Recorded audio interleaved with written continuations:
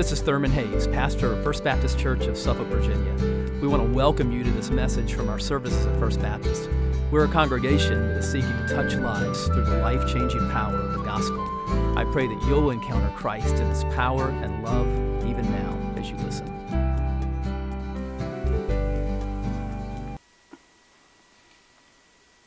Let's pray together.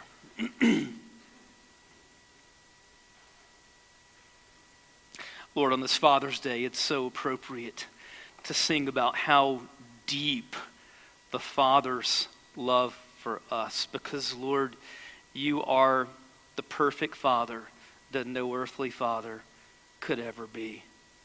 And Lord, your love is so deep and so majestic and so strong, and it is ultimately displayed as you gave your Son to die for us on the cross and to be raised from the dead, the heart of the gospel.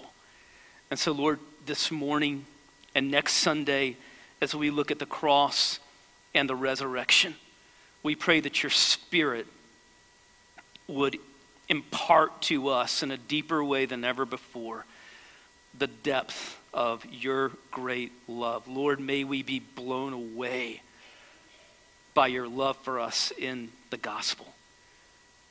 And so we pray for your Spirit now to speak to us through your word, which is the sword of the Spirit. And we pray for your Son to be exalted.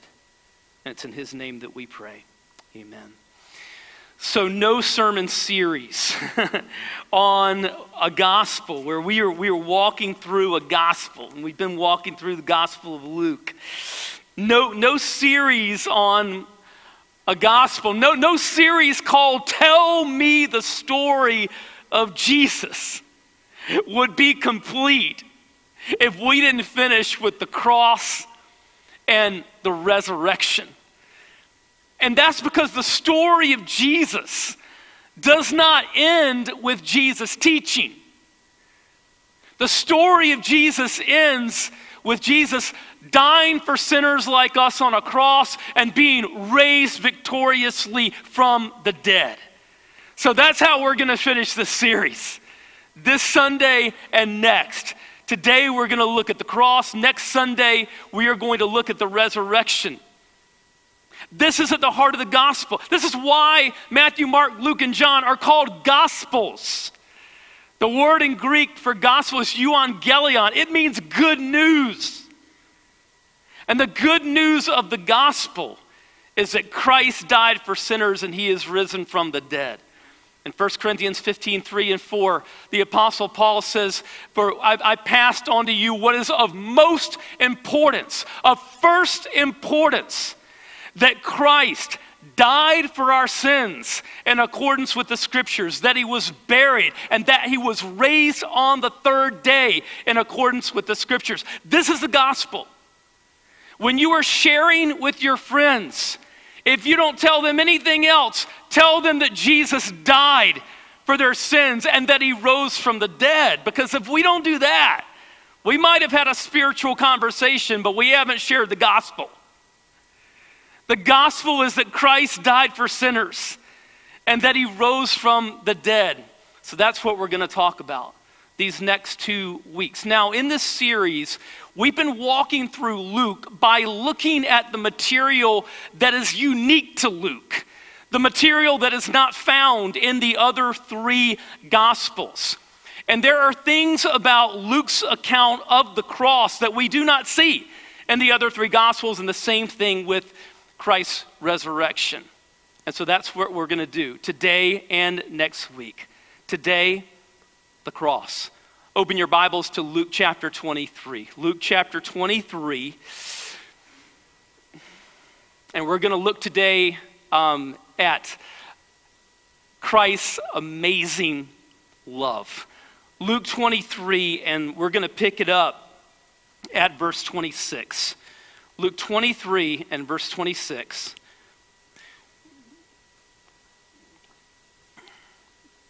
As we look at Luke's account of the cross. Amazing love. How can it be? this chapter, this passage, just the love of Jesus. Just coming through every word. Let's look at it together. Follow along as in your copy of God's word as I read. As they led him away, they seized Simon, a Cyrenian, who was coming in from the country, and laid the cross on him to carry behind Jesus. A large crowd of people followed him, including women who were mourning and lamenting him. But turning to them, Jesus said, "Daughters of Jerusalem, do not weep for me, but weep for yourselves and your children. Look, the days are coming when they will say, 'Blessed are the women without children, the wombs that never bore, and the breasts that never nursed.' Then they will begin to say to the mountains, 'Fall on us,' and to the hills, 'Cover us.' For if they do these things when the wood is green, what will happen when it is dry?" 2 others, criminals, were also led away to be executed with him. When they arrived at the place called the Skull, they crucified him there, along with the criminals, one on the right and one on the left. Then Jesus said, "Father, forgive them, because they do not know what they are doing." And they divided his clothes and cast lots. The people stood watching, even the leaders were scoffing. "He saved others, let him save himself, if this is God's Messiah, the chosen one." The soldiers also mocked him. They came offering him sour wine and said, "If you are the king of the Jews, save yourself." An inscription was above him, "This is the King of the Jews." Then one of the criminals hanging there began to yell insults at him. "Aren't you the Messiah? Save yourself and us." But the other answered, rebuking him, "Don't you even fear God, since you are undergoing the same punishment? We are punished justly because we're getting back what we deserve for the things we did, but this man has done nothing wrong." Then he said, "Jesus, remember me when you come into your kingdom." And he said to him, "Truly I tell you, today you will be with me in paradise." So we see the text kind of breaks down into 2 parts. First of all, we see action that happens as Jesus is on his way to the cross. And then we see action that happens as Jesus is on the cross. First of all, what do we see on his way to the cross in verses 26 through 31? Let's look at verse 26. As they led him away, they seized Simon, a Cyrenian, who was coming in from the country, and laid the cross on him to carry behind Jesus. Now, there are just so many beautiful things in verse 26. First of all, the providence of God in putting Simon, this who was probably a Jewish pilgrim, coming in from Africa. He's African, Cyrenian, which would be Tripoli today in Libya, northern Africa. And so he's probably a Jewish pilgrim that has come to Jerusalem for Passover from Africa. And the providence of God in putting this African man at this particular place, at this particular moment, is amazing. What is one of the themes that we have seen in the Gospel of Luke? Over and over and over, we have seen that this gospel is for the world. It's for people from every color, every language, every tribe, every people group. We've seen that throughout the Gospel of Luke.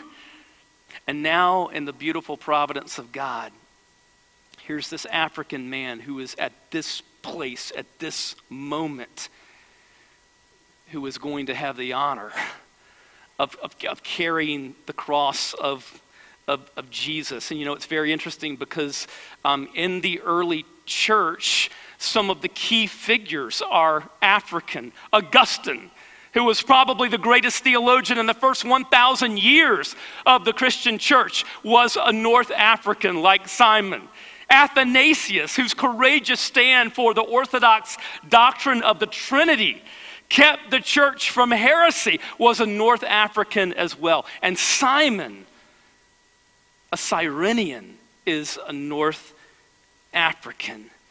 And we see the theme here of this gospel being for people from all the world. What's the first thing that we're going to see in the second part of this book, the book of Acts, in the very first chapter? What are we going to see? Jesus says, you will receive power when the Holy Spirit comes upon you, and you will be my witnesses where?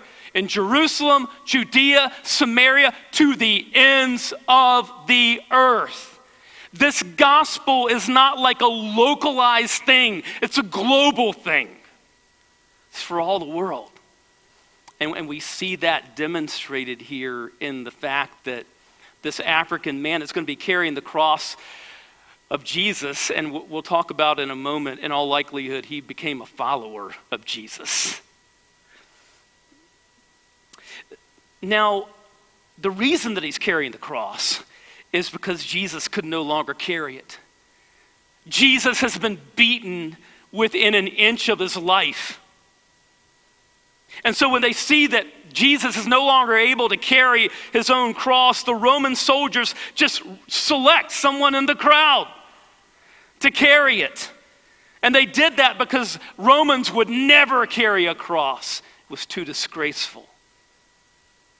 And so they just seized someone to carry it. But you know what? Simon, after he became a follower of Jesus, he was going to look back on this as the highest honor of his life, to be able to carry the cross of his Lord, because it's almost certain that he becomes a follower of Jesus, maybe that day, but certainly at some point.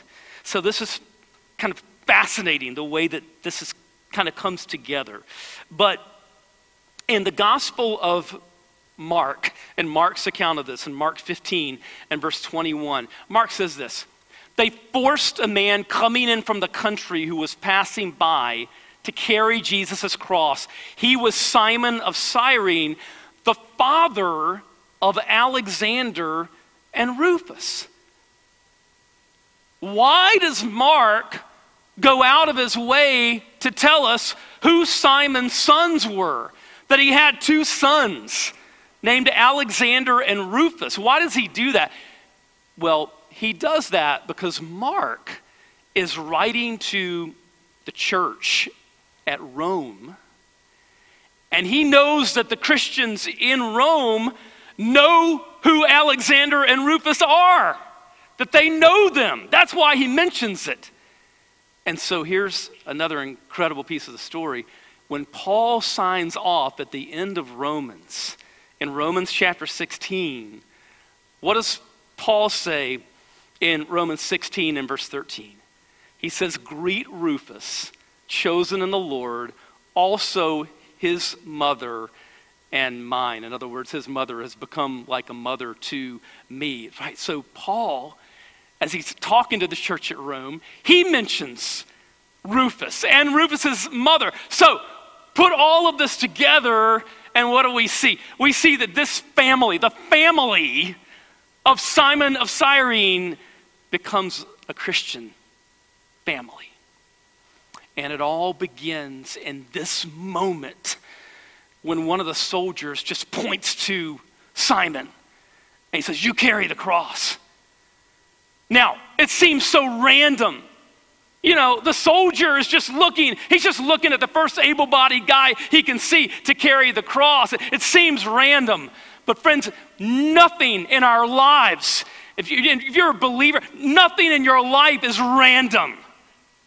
It's not happening by coincidence or chance. This is the providence of God. God's sovereignty, his providence is always at work in the details of our lives. It's so important to understand that. It's especially important for us to understand that in trials, when we're going through trials. To know that our suffering has meaning, that God is, in his providence, is working all things together for his glory and our good, and that what is happening is not something that's random.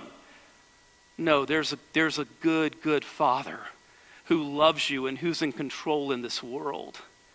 And he was in control and placing this man at this place at this moment to carry the cross of Jesus.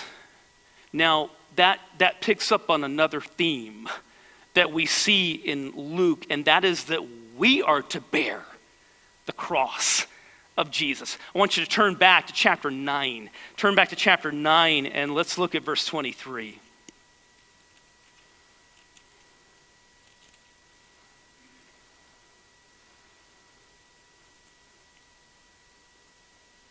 Luke chapter 9 and verse 23. Jesus is the speaker here. And it says, then he said to them all of us, if anyone wants to follow after me, let him deny himself, take up his cross daily, and follow me. In other words, to follow Jesus is to be willing to take up the cross of Jesus daily, every day. That means dying to our sin, dying to ourself. And it means being willing to suffer for Christ when necessary. And the early Christians considered suffering for Christ, and they were suffering for Christ, as many brothers and sisters throughout the world are today. They considered suffering for Christ to be the highest honor.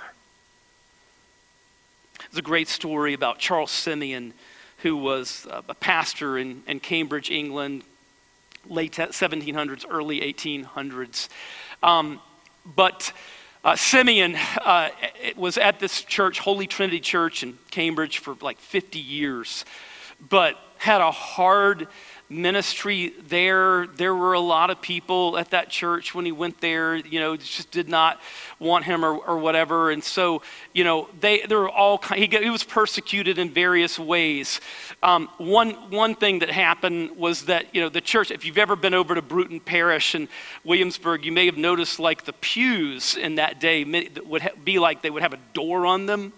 And so some of Simeon's parishioners locked the door of their pew. They had personal pews to keep anyone new from being able to sit there. So new people would have to sit out in the aisle. I mean, it was a very difficult situation that Charles Simeon was in. And one day, he was walking across the campus of Cambridge University there in town, and he was just discouraged, and he was just going through so many hard things that were happening with the church and so forth. And so he was down, he was feeling beaten up and discouraged, and he's like, Lord, I just need a word of comfort from your word.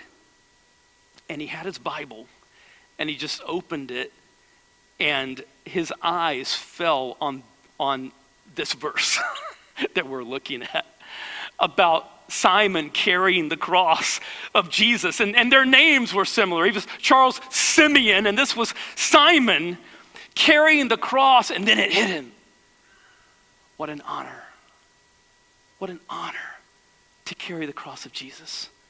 What an honor to suffer for the name of Jesus. And Simeon said, it was the very word I needed.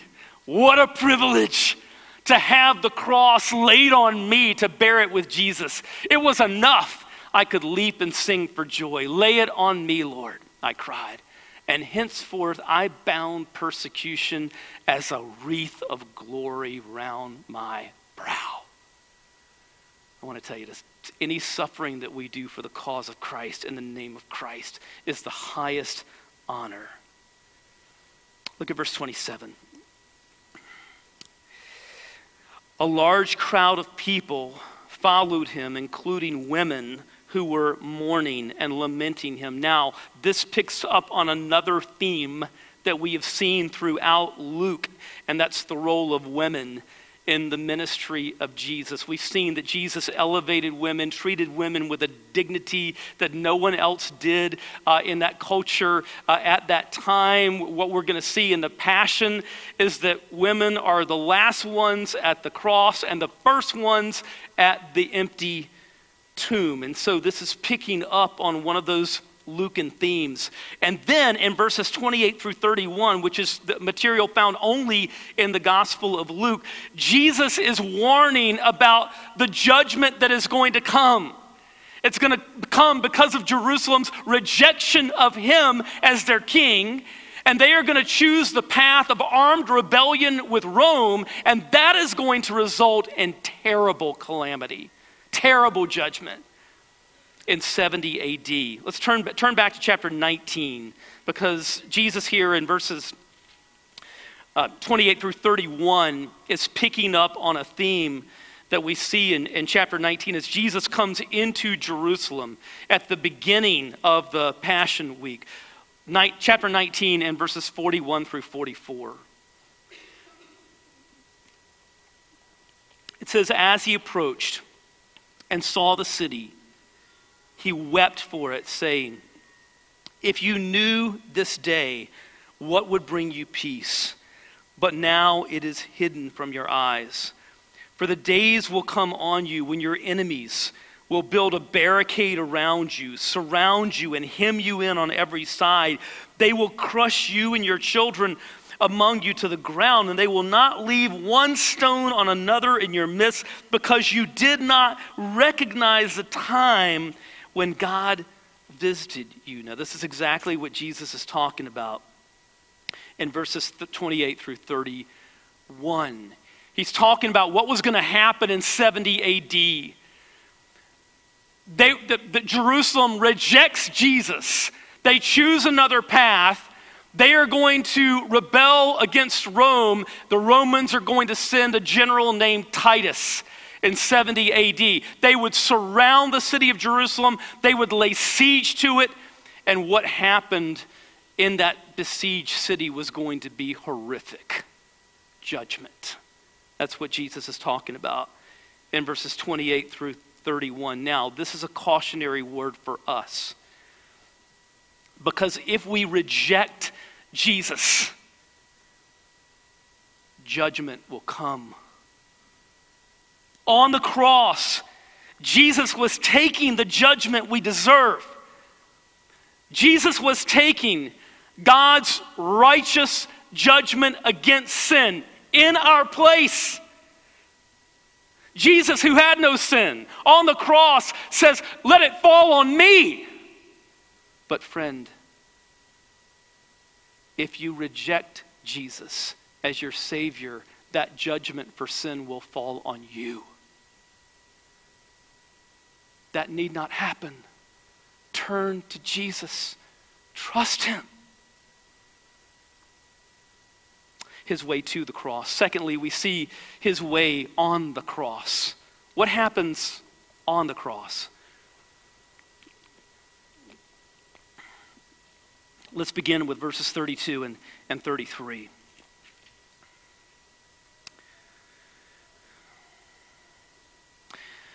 Two others, criminals, were also led away to be executed with him. When they arrived at the place called the Skull, they crucified him there along with the criminals, one on the right and one on the left. So all four of the Gospels tell us that Jesus was crucified between two criminals. Now, in having him die that way, the opponents of Jesus were making a point. They had him die between two criminals because the message they wanted to send is that this guy is a criminal. Look at the way he's dying. He's dying between two criminals because he is a criminal. That's the message they wanted to send. But God had another message that he wanted to send. And that is that Jesus dies between two criminals because Jesus came to save sinners. And we've seen time and time again in this gospel that Jesus is among sinners. He's right in the middle, in the midst of sinners, sitting down at the table with sinners, identifying with sinners, reaching out to sinners, saving sinners. And here we're going to see the beautiful conversion of one of these sinners on the cross beside the Lord Jesus, something that we only see in the Gospel of Luke. Let's look at verse 39. Then one of the criminals hanging there began to yell insults at him.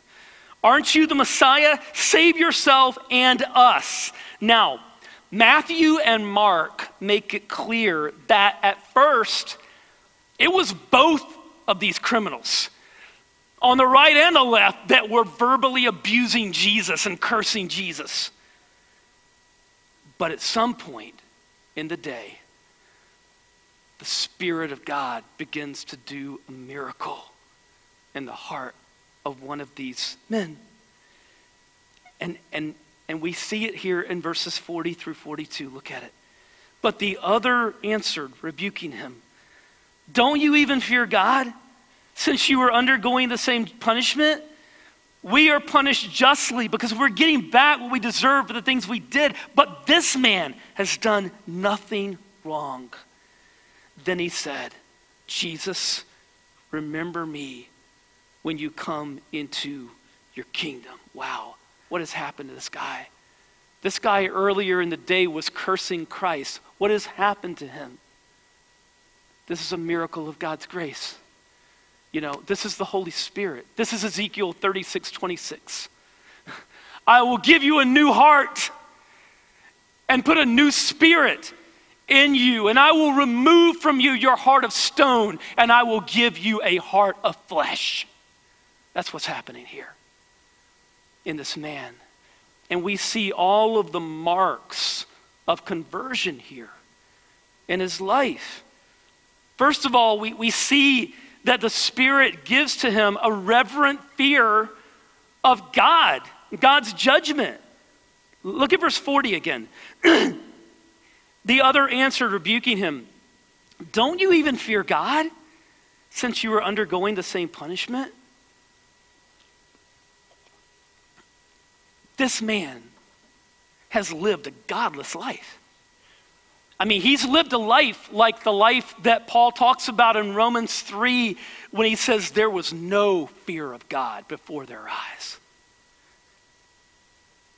But now, in this moment, as he is facing eternity, there comes upon him, and this can only come by the Holy Spirit, there comes upon him this reverent awe and fear of God and the reality that he's about to enter eternity and face judgment.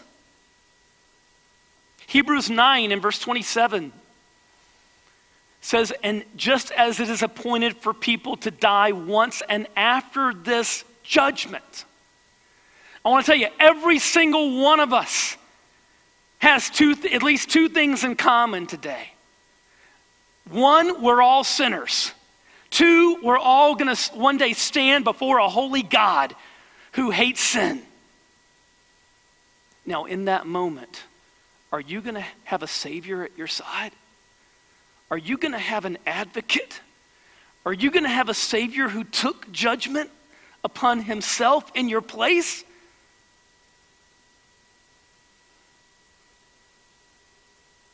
Turn to Jesus. Trust him. Second thing that we see here is that there's a conviction of sin. Look at verse 41.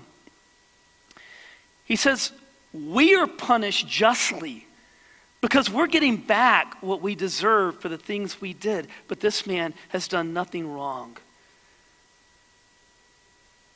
In true conversion, there's a conviction of sin. We get convicted about our own sin. We quit pointing the finger at other people. We quit playing the blame game. And we become deeply convicted of the reality of our own sin and our own need for a Savior. That's happening here. And again, this is the work of the Holy Spirit. John 16 and verse 8 says, when he comes, he will convict the world about sin, righteousness, and judgment. He's talking about the Holy Spirit. Jesus is talking about the Holy Spirit. The Holy Spirit brings conviction about our sin. That's what's happening in the life of this man. Third, he cries out to the Savior. Verse 42, then he said, Jesus, remember me when you come into your kingdom. Romans 10:13 says, for everyone who calls on the name of the Lord will be saved. That's what this man is doing. He's calling upon the name of the Lord. Lord, remember me when you come into your kingdom. Your kingdom. He's recognizing Jesus as the anointed one, the Messiah, the King. Lord, remember me when you come into your kingdom. He's crying out to the Savior. And then in verse 43, we see Jesus' response. Oh, look at it. And he said to him, truly, I tell you, today you will be with me in paradise. Dietrich Bonhoeffer was a German pastor who was martyred by the Nazis. And he was put into a concentration camp for his faithfulness to Christ. And the day that he was executed, he knew it was coming. He knew he was going to be executed that day. And Bonhoeffer had been ministering to the other men who were in the cell with him. And as the executioners came to get him, to take him to his death, Bonhoeffer looks at these other men in his cell and he says, this is the end. For me, the beginning of life. He knew that day he was going to be with Christ. And that's the promise of Jesus here. Today you will be with me in paradise. The scripture teaches that if we die in Christ, that we will be with Christ. That in the very next nanosecond after we die, that we will be in the presence of Christ.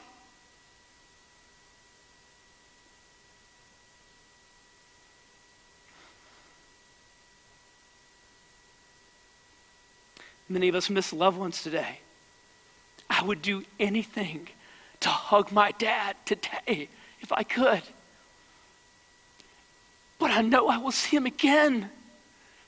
We will be together in glory. And this is the promise of the scriptures. Philippians 1 and verse 23 says, Paul says, I long to depart and be with Christ, which is far better. Paul says, look, when my earthly life ends, what's going to happen? I'm going to be with Christ, which is better by far. 2 Corinthians 5 and verses 6 through 8. Paul says, so we are always confident and know that while we are at home in the body, we are away from the Lord. For we walk by faith, not by sight. In fact, we are confident and we would prefer to be away from the body and at home with the Lord.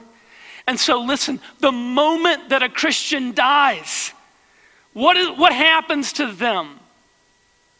Philippians 1:23, they depart to be with Christ, which is better by far. 2 Corinthians 5, when a Christian dies, in the very next moment, they are away from the body, but at home with the Lord.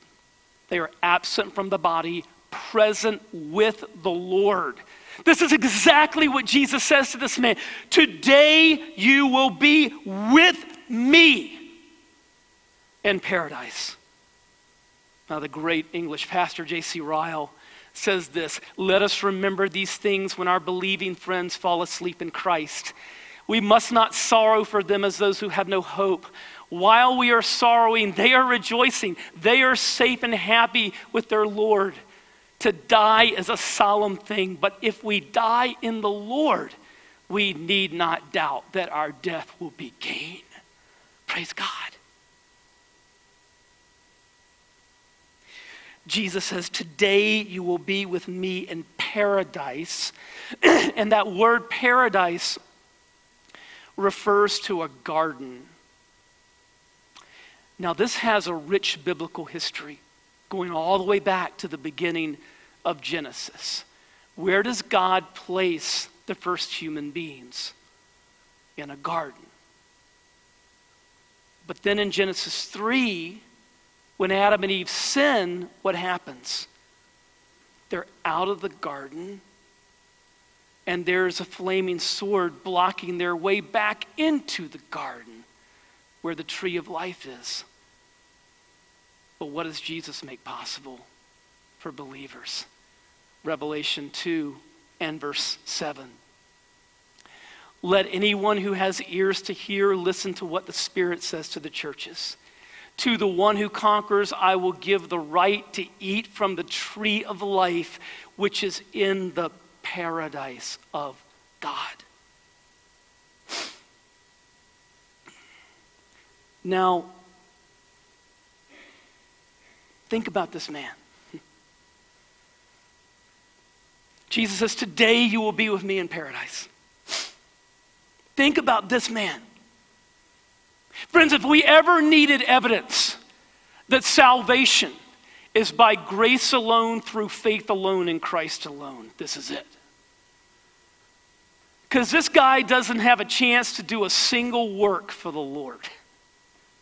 He would have if he had lived, certainly. You know, if conversion is genuine, if we're genuinely saved, it's going to result in works. But he doesn't have a chance to do that. He dies that day. It's all of grace. Alistair Begg points to the thief on the cross.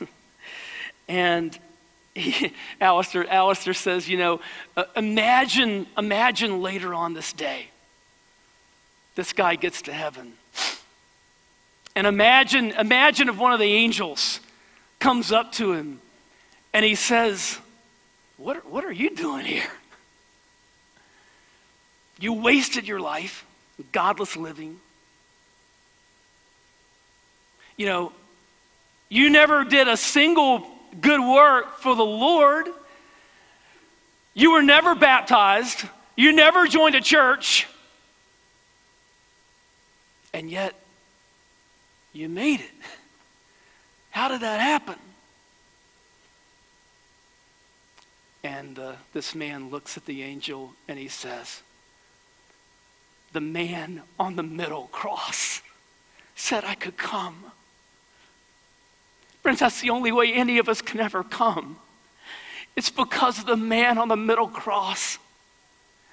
It's because there's a Savior who had no sin, but who died for sinners like you and me. That's the only way any of us can come. Jesus says, I'm the way, the truth, and the life. No one comes to the Father except through me. The man on the middle cross. And it's his sacrifice that we remember as we take the Lord's Supper together. Let's pray.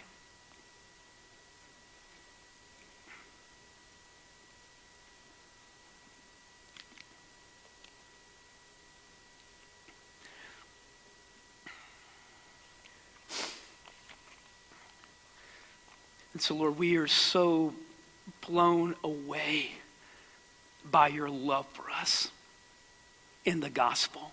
Father, that you gave your Son, who had no sin, to be sin for us, so that in him we might become the righteousness of God, that we can stand before you and be adopted by you as a father, not on the basis of our own righteousness, which is all we always fall short, but on the basis of the perfect righteousness of Christ, who died in our place and who rose from the dead.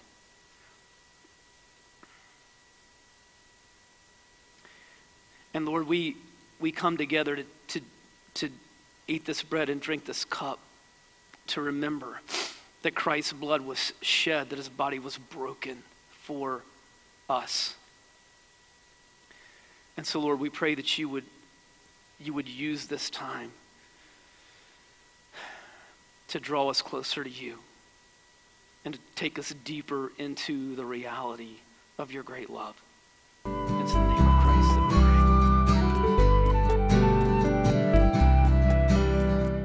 I hope you've been blessed by this message. Christ is the answer for every need, now and for all eternity.